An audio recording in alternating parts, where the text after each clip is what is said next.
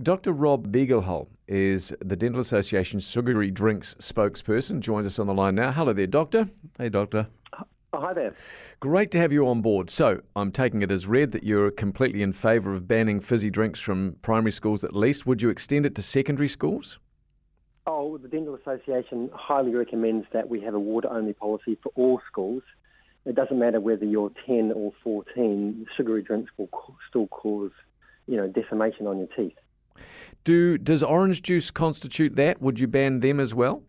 Definitely, orange juice is just as bad or worse for you than Coke. I often say that I'd rather have a Coke for breakfast than a glass of juice in terms of the amount of sugar that it contains. Juice is also extremely acidic.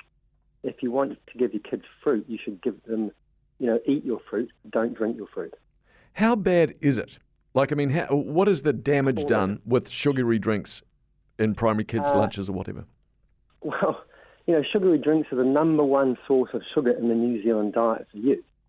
It's also the number one risk factor for tooth decay. Sugary drinks are also the number one risk factor for overweight and obesity and also type 2 diabetes. So sugary drinks cause havoc right across the body.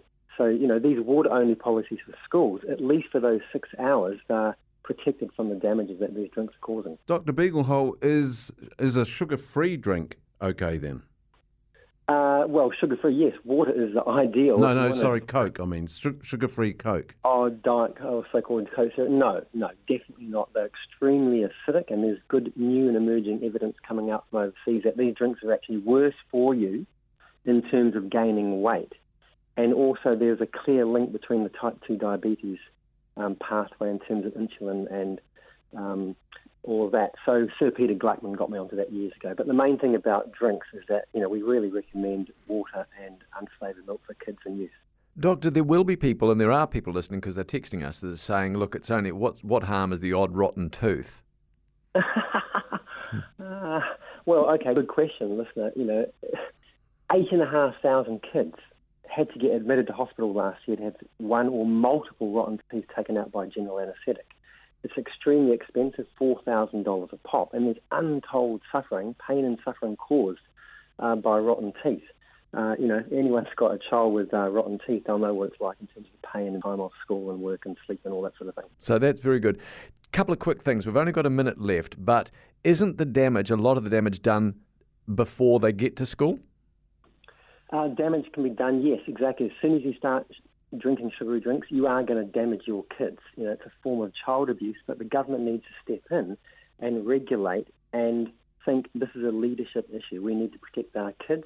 Junk food marketing restrictions for kids is a really good start, as is water-only schools.